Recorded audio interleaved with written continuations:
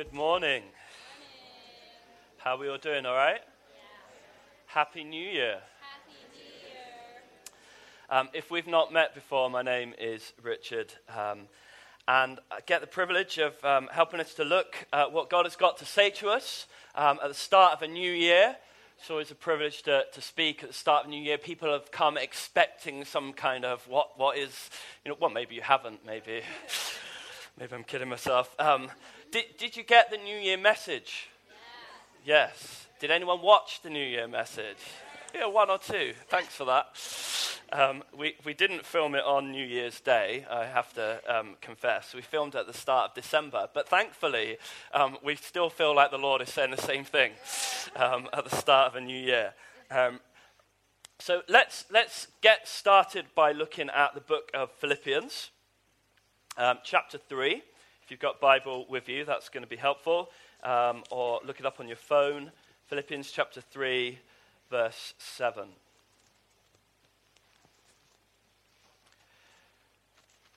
If you don't get our text messages or emails with things like little videos that we've put together, did anyone enjoy the Christmas Day video? We enjoyed making that one. We'll work on it for next year. We'll try and do something bigger and better. Could become a thing, couldn't it? But if you don't get our text messages, videos, things like that, we'd love to be able to stay in contact with you. You do have to sign up on My Church Suite, and you have to give permission. Now the rules are you have to have actively given us permission. So we're not leaving you out. If other people are getting texts and emails and you're like, why don't I get them? You have to sign up and say that. So if you don't know how to do that, see us at the help desk afterwards, because we'd love to do that. Philippians chapter 3 and from verse 7. Paul says this. He says, whatever were gains to me, I now consider loss for the sake of Christ. What is more, I consider everything a loss because of the surpassing worth of knowing Christ Jesus, my Lord, for whose sake I have lost all things.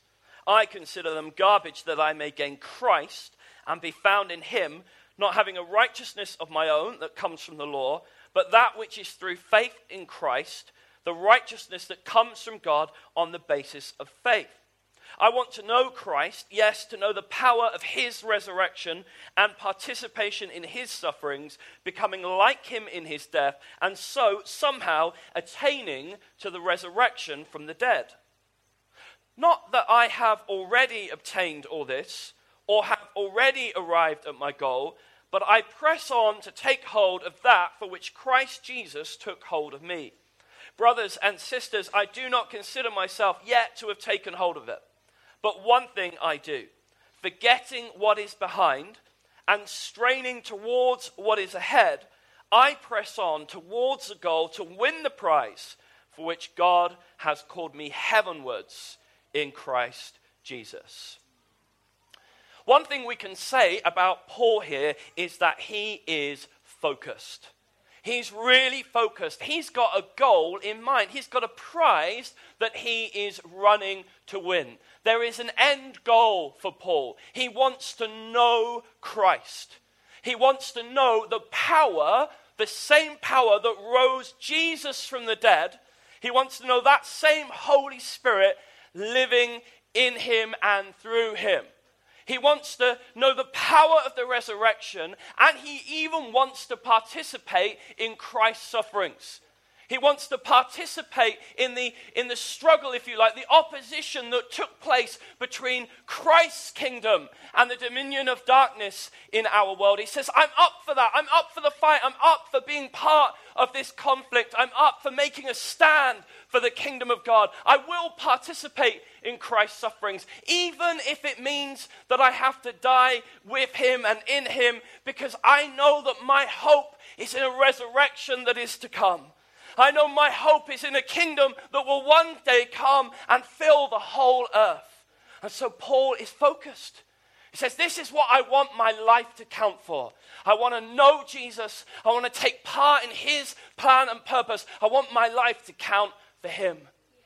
And then he says, but of course I know that I haven't actually already obtained all this. I'm not kidding myself that I've already ticked all the boxes and become entirely like Jesus and know all the power of God always running through me in totally unadulterated ways. That he says, no, I know I haven't obtained it yet, so I tell you what I'm going to do. I'm not going to be like beating myself up about the times when it hasn't been everything it should be. Instead, what I'm going to do is I'm going to forget what is behind. And I'm going to press on because I know I've got a goal. I know that God is still calling me heavenward. I know, and don't think for a moment, we know, don't we, from Paul's life, this is not Paul saying, so I'll just put my feet up and wait till I get to go to heaven. He's saying, no, this heavenward call, it's not about waiting around until I die. This heavenward call, it's about knowing the power of the resurrection.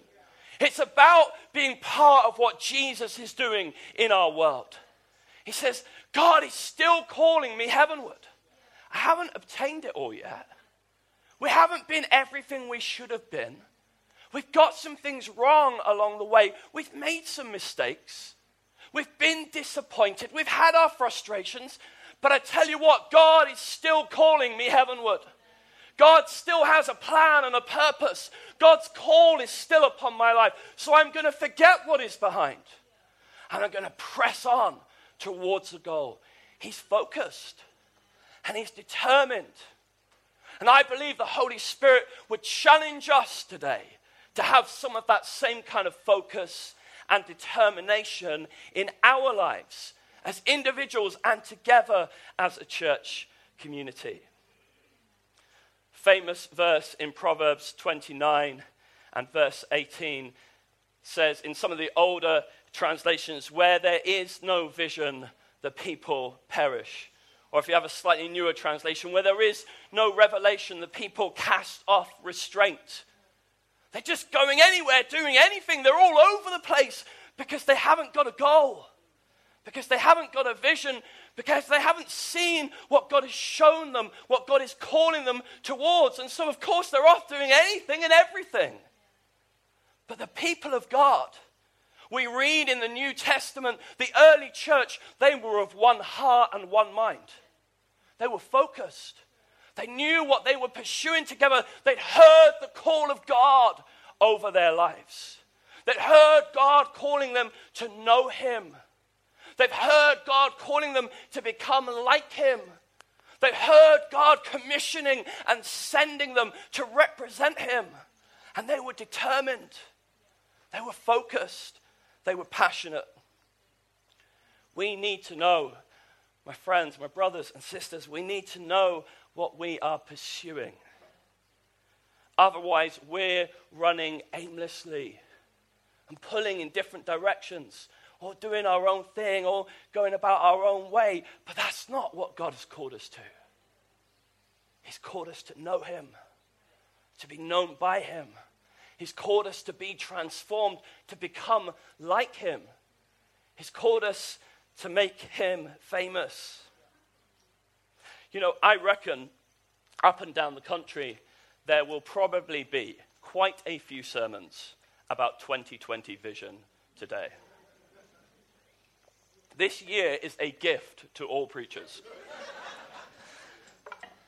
You know, I'm sure there's probably quite a few churches that have had like a long list of their goals for some time, 2020 vision. And the only challenge really with all this stuff about vision, because we know, don't we? We started to understand that without vision the people perish. And my experience is everyone wants to know a vision for everything these days. It's like you can't have tea and coffee without what's the vision for the tea and coffee team, or you can't have. We're gonna clean the carpet. What's the vision? We've kind of got the hang of it's supposed to be vision for everything. The only challenge I find is that sometimes, if we're not careful, we can turn vision statements into more like ambition, kind of almost like aspirational targets. Almost, if we're not careful, how our church is going to be better than your church. Okay, so Vision 2020, we will double our membership and we will triple our income and we will upgrade the seating and I don't know, we have these things sometimes and we're going to have this and we're going to have that and it can become, if you like, how we're going to be amazing. But that's not really our vision, is it? Our vision is Jesus. That's our vision. Our vision is amazing because our vision is Jesus. We put it like this, don't we? We say, making Jesus famous. Now, sometimes we do get challenged on this because people will come up to us and say, well, don't you think he's already kind of famous? Yes, granted. Probably is more famous than most people in our world. But we're saying we want our lives to make Jesus known. We want all that is good and awesome and amazing about Jesus to be more known and more celebrated than it is at the moment because we live, because we exist.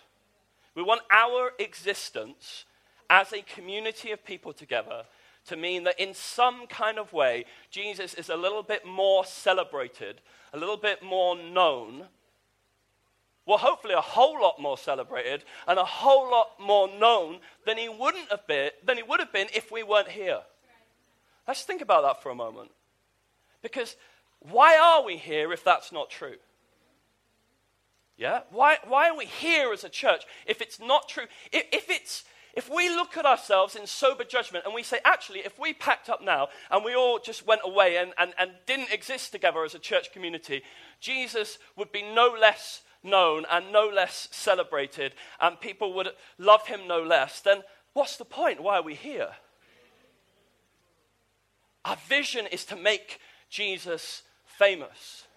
And if you've been around for a while, you know that we've got a little bit of a kind of strategy for how we want to do that by being loved, lovers, loving others. That we want to know who we are in God. We want to know our identity. We want to know that everything starts with his love for us. And that as a response to his love for us, we have fallen madly and passionately in love with him. That our worship, that our generosity, that everything we do, the way we live holy lives that are pleasing and acceptable to him, it's all an act of worship to him in response to his love for us. And that from that place, we love one another. And we love the world around us. We love the lost with the passion and with the humility and service with which Jesus himself loves the lost around us. So we have a fantastic vision. It's a great vision. It's a vision that we're not trying to say that's us more than any other church. We completely recognize that actually pretty much every church around the world is probably trying to do this. Yeah, that's our goal as the Church of Jesus Christ. So we have a great vision. But the thing about 2020 vision is that apparently 2020 vision is, well, obviously it's not about what you see. It's about how clearly you see it. It's about your ability to maintain sharp and clear vision. Now, apparently, I looked this up, 2020 vision refers to what you can see at 20 feet compared to what other people can see at 20 feet. So if you have 20/20 vision, you can see at 20 feet what a normal person can see at 20 feet. If you have 20/100 vision, you can see at 20 feet what someone else can see at 100 feet, which is not good. Okay? So apparently that's what it means. So it's all about your ability to focus. Yeah? It's not about what you see. It's not about what is our vision for 2020. Okay? It's about how clearly and how sharply are you able to maintain a focus on what we have seen together. So, have you ever been to the optician and had those weird glasses on your face? Yeah, you know the ones where they put these glasses on you and then they say, is it clearer with this or is it clearer without? Yeah, sometimes they have a little twisty thing and they go this way or that way. And it's a bit of a pressure, isn't it? I don't know about you, but I'm like, I've forgotten. I'm like, I don't know, can we do it again? But they do this, and they put all these different things, and you feel a bit daft because you've got this massive thing on your face.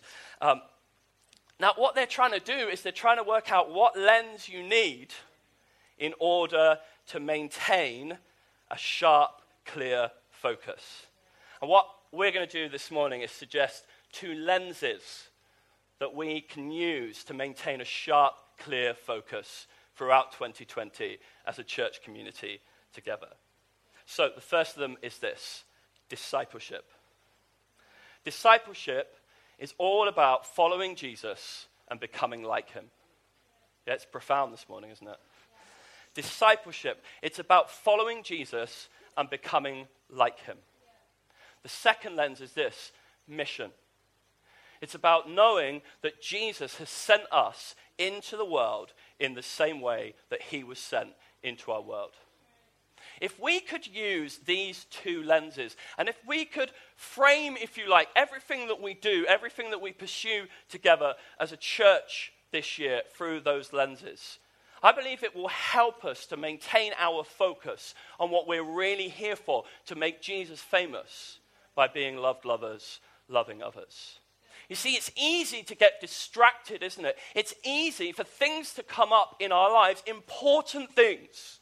Important things like, I don't know, going off to university, applications, picking the right course, or maybe it's finishing a time at university and working out what to do next and where to go next. Or maybe it's a career change, your sense that your time in a particular role has come to an end. Or maybe it's frustrations at work. Maybe you're going through difficult times. Or maybe there's an unexpected illness in your family, or there's an unexpected financial hardship. All kinds of things can happen in our lives. And those things can become a pressure to us, they can distract us, and they can understandably demand our attention. And that's why it's important for us to regularly come back to, but what's my framework? What are the lenses through which I'm seeing everything else? As I seek to discern what God is showing me, what God is saying to me, how I should respond to these things that are going on in my life, what are the lenses through which I will see everything else? Discipleship and mission. He calls us that we might know him. He calls us that we might relate with him. He calls us that as you get to know him and as you relate with him, as you spend time with him, you will start to become more and more like him. You will start to change. You will, I promise you, you cannot spend repeated, prolonged time with Jesus and not change. I know it sounds so simple, doesn't it? But really it is. I mean, it's hard. It requires discipline. It requires effort and determination. But it's simple. We have to spend time with him. We have to be committed to understanding what he's saying to us, to spending time in his presence, to praying, to reading his word. That we would follow him with all of our hearts. Again and again and again, as you read your New Testament, what did Jesus call people to do? To follow him. And following him looked like spending time with him.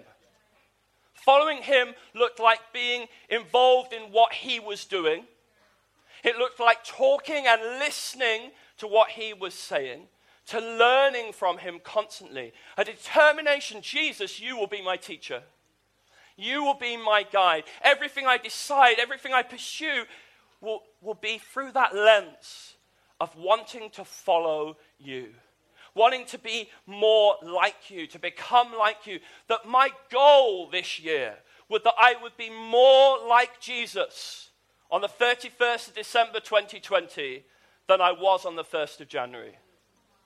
That would matter to me more than anything else. Oh God, that I would be more like you at the end of this year. That I would forget what is behind and I would press on towards the goal. I want to be more like you, Lord Jesus. And mission. See, this is the one that we struggle with. We so often turn mission into that extra thing that we know we ought to do, and one day we will do if we get enough time. But you see, mission is not just once a year doing some evangelistic event that someone talked you into and you really didn't want to do anyway, and you were scared and you did it. And no, mission is a lifestyle. Mission is every moment of our lives. Every moment living in your community, in your street, in your neighborhood. Every moment that you're at work, in that workplace which God has sent you into. Every moment that you're part of that family, including those that don't know him, that God chose that you would be born into. Every moment that you spend in this world that he sent you into is a moment of mission. That we would say, God, I want my life to have counted towards your mission in this world by the end of this year. Discipleship and mission, two lenses through which we can see everything else and maintain a sharpness and clarity of vision this year. So how can we do that? Well, one of the things we're going to do together as a community is we're going to give ourselves in the first 6 months to going through John's Gospel together. So all of our preaching each week will be from a chapter of John's Gospel. And it will be, this is really profound, it will be John 1 the first week. And then it's going to be John 2. Then after that, it's going to be John 3. I think you get the idea, right? So one of the things that would be great, we would love to really, really encourage, is for us to be reading through John together as a community. Now, that's not a big ask, is it? You've got to read one chapter of the Bible a week. Okay? So you feel free to do other Bible reading as well as John. Or feel free to read that same chapter of John every day of the week, throughout that week. Or feel free to read through the chapter, but then just to spend some time on a few verses and see how the Holy Spirit would speak to you.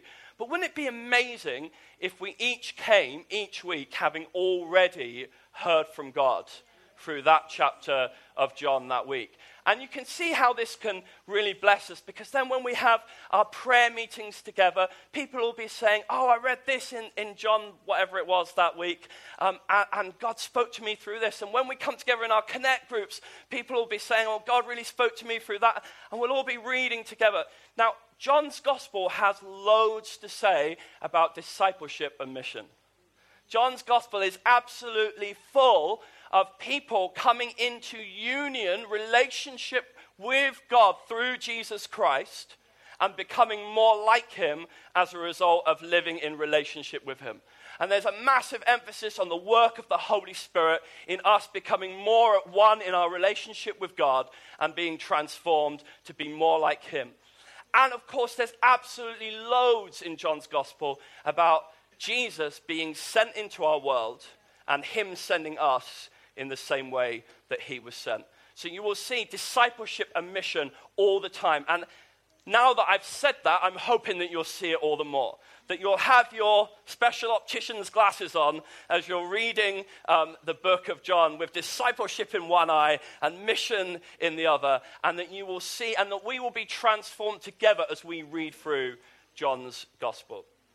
Okay, so that's the first thing. Secondly, as a leadership, we want to commit as a leadership in the church that we will seek to see everything we're doing through those lenses of discipleship and mission this year.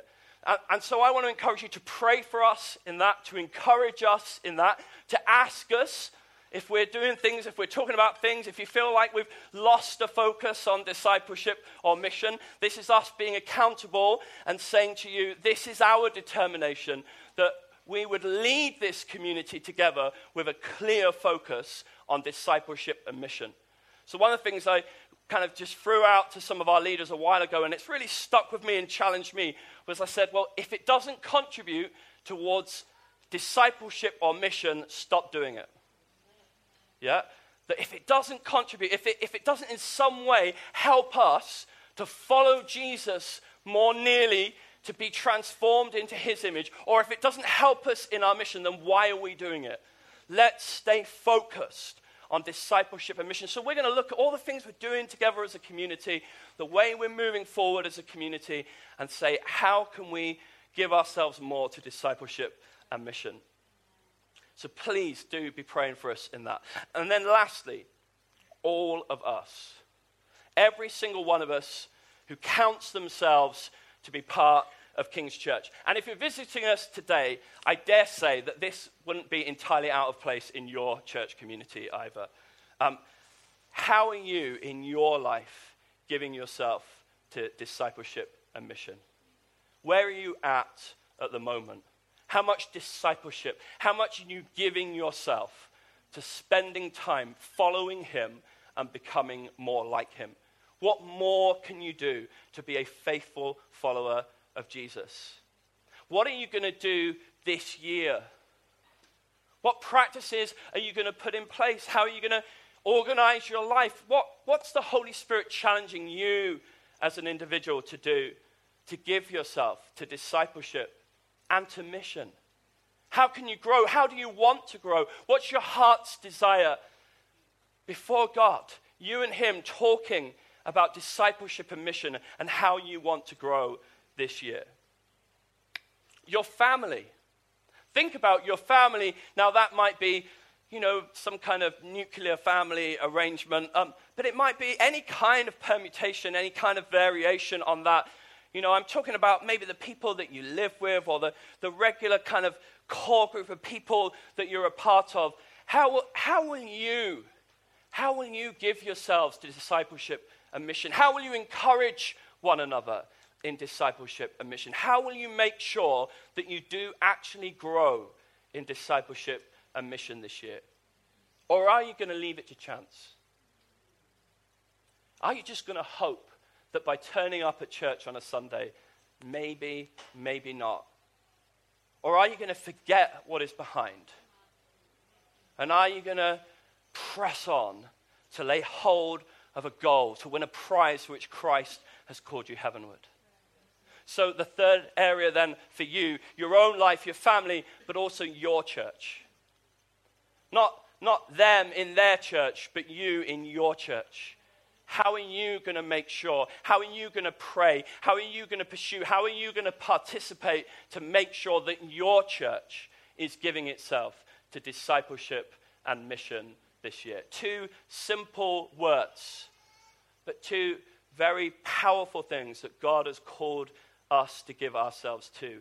And I offer them to us this morning just as lenses that will help us to maintain a sharp focus on what God has called us to this year. So God bless you. Have an absolutely amazing 2020. It's going to be fantastic. And we're committed to going after this together. That at the end of this year, we could say that King's Church truly has grown in a significant way in both discipleship and mission this year. Amen.